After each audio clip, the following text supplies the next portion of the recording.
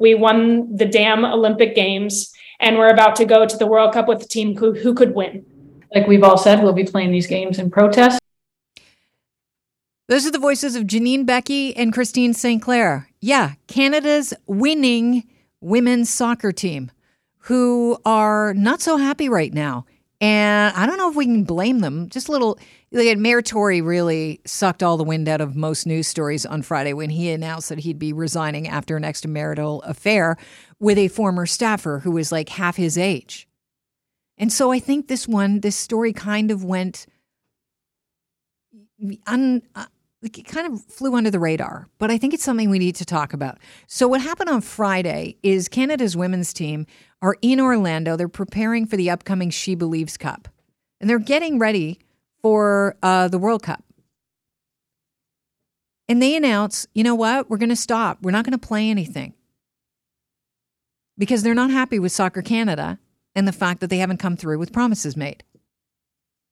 Saturday, the players reversed that strike because Soccer Canada says they're going to sue them. And they say they could collect millions in damages from players' associations or individual players themselves. Here to break it down for us, Moshe Lander, who is a sports economist and senior lecturer at Concordia University, also friend of the Kelly Cutrara Show. Moshe, thanks so much for being here. Hello. I think this is a really big story. And unfortunately, I think it's not getting the attention it deserves because we're talking about women's sports here. I think you're completely right. And I think that that's always the way it is with women's sports, is that they're always ignored. And what's particularly interesting in this case is that the women's team in Canada is the more successful team than the men's team, yet it's the men's team that's been getting all of the accolades because they merely showed up at the World Cup a few months ago and didn't perform particularly well.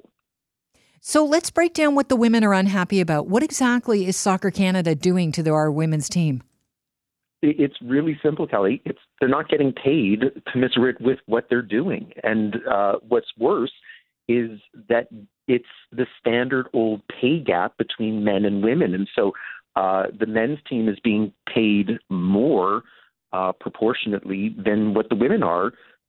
Yet the women are the ones that are putting up the results. They're the ones that are generating the bigger gate revenues. They're the ones that are getting more exposure. And they're the ones that are being used in more promotional material. So they're not even fully capitalizing on their name, image, and likeness, which, of course, is a major issue in a lot of sports these days. And I understand, like, these are our one of the most winning teams we have in Canada. They're heading to the World Cup. And not only have they pulled back the funding, but the amount of funding that they've pulled back, Soccer Canada, from these women will not allow them to take a team of more than 20 people. And if that's the case, they can't train properly because you can't have an 11-on-11. That's exactly it. And so normally they would travel with, say, 28. And we're not talking about like international travel. The Women's World Cup coming up later this year is going to be in Australia, New Zealand. This tournament is down in Orlando. So this is just a basic flight within North America. And so they're not even receiving the basics that they need for simple travel. What's going to happen then when, as the Olympic champions, they're unable to practice properly? And it's almost like they're being set up to fail then.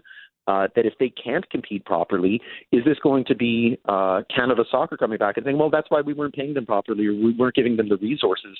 It's almost like it's a setup. Did Soccer Canada not realize we were going to have a possibility of, based on women, really taking our men's team seriously? Eventually, they would get up to the similar level and that they would have to spend money? Didn't they make proper deals with sponsors and the like? No, they didn't. And that's part of the problem, and that's where the frustration lies. And so, what you do now if you're Canada Soccer is you basically play the men's team against the women's team, right? That because we're stuck in a situation where we only have a limited amount of funding, then if the women want more, then the men have to give up what they've got. And it's almost like, standard sort of divide and conquer when you're dealing with labor negotiations here. And so, the women are completely justified in their position of what they're asking for. But, this is often the case when you have these overarching organizations that have men and women under their umbrella. the men seem to always get the greater portion of the resources.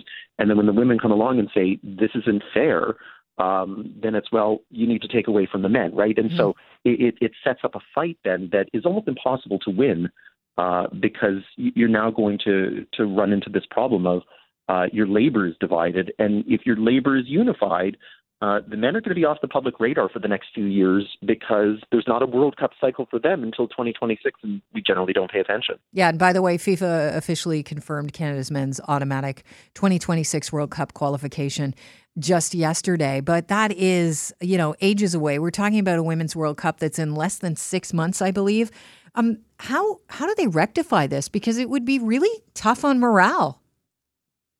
It is. And unfortunately, even, outside of the World Cup cycle, while there is professional women's soccer here in North America based out of the U.S., that doesn't really pay a lot of the bills to help them train sufficiently, right? So it's one of those things that if they don't strike while the iron is hot right now and they have the attention of the country on them as they lead up to the World Cup, if they get onto the other side of the World Cup without some sort of adjusted pay and adjusted working conditions, then again, it's one of those things that we're probably not going to think about them either for 3 or 4 years until their next cycle comes around. So, the strategic move to make this stance now is because the eyes are off the men, the eyes are now turning towards them, and they need to make sure that they get a proper deal while enough people are outraged to notice that, hey, this could have an impact. There's nothing that Canadians like more than winning world competitions. And if somehow that's being constrained, they're going to get public sentiment on their side. And that makes it a lot easier for them to try and negotiate with Canada Soccer. Moishe, correct me if I'm wrong, but didn't one of the women actually retire during a press conference talking about just how they just couldn't take it anymore? Yeah, it's unbelievable to watch the looks on their faces. They are completely frustrated and exhausted, and it's distracting from what they're really supposed to be doing, which is, of course, playing and playing at the highest level. And I think they're taking a page out of the Americans who had a similar confrontation with their own organization. And the women actually had to sue for pay equity, which they ultimately ended up winning. I think that the Canadians are probably going to have to follow suit. Yeah, I would imagine that's the course they're going to take, because when they wanted to strike, Soccer Canada said, you know what, we'll sue you. Oh, really? That's a possibility? Yeah, and that quickly ended the strike, and so they're now basically under the same sort of like work action that any other sort of labor organization has when they're doing a wildcat strike. So what does that entail? Well, I mean, they're going to be forced to play here, and now you have to compete with, you're being put into the field where you're not in the right frame of mind. If they don't do well, is that just something that's shrugged off, or is that going to be held against them? And if they do well, then is that going to give them any greater leverage, because that's one competition that's now in the rear view mirror, and it's one leverage point that they've now lost out on negotiating. I was curious on a work action. So what would that look like? Would that look, Moishe, like we're not going to be doing any press conferences, we won't be doing any promotion of Soccer Canada in the future? Yeah, it'll be work to rule, just like anybody else when you're being forced back to work, right? You do whatever the bare minimum says in your contract and not one extra bit more. And so you could easily imagine then that in all the hype leading up to a Canadian soccer team that's expected to have success, if they're invisible and they're not doing anything more than absolutely what's necessary, that's going to take a lot of wind out of the sails. And that involves corporate partners and networks that are going to be broadcasting the event and having a hard time gaining access.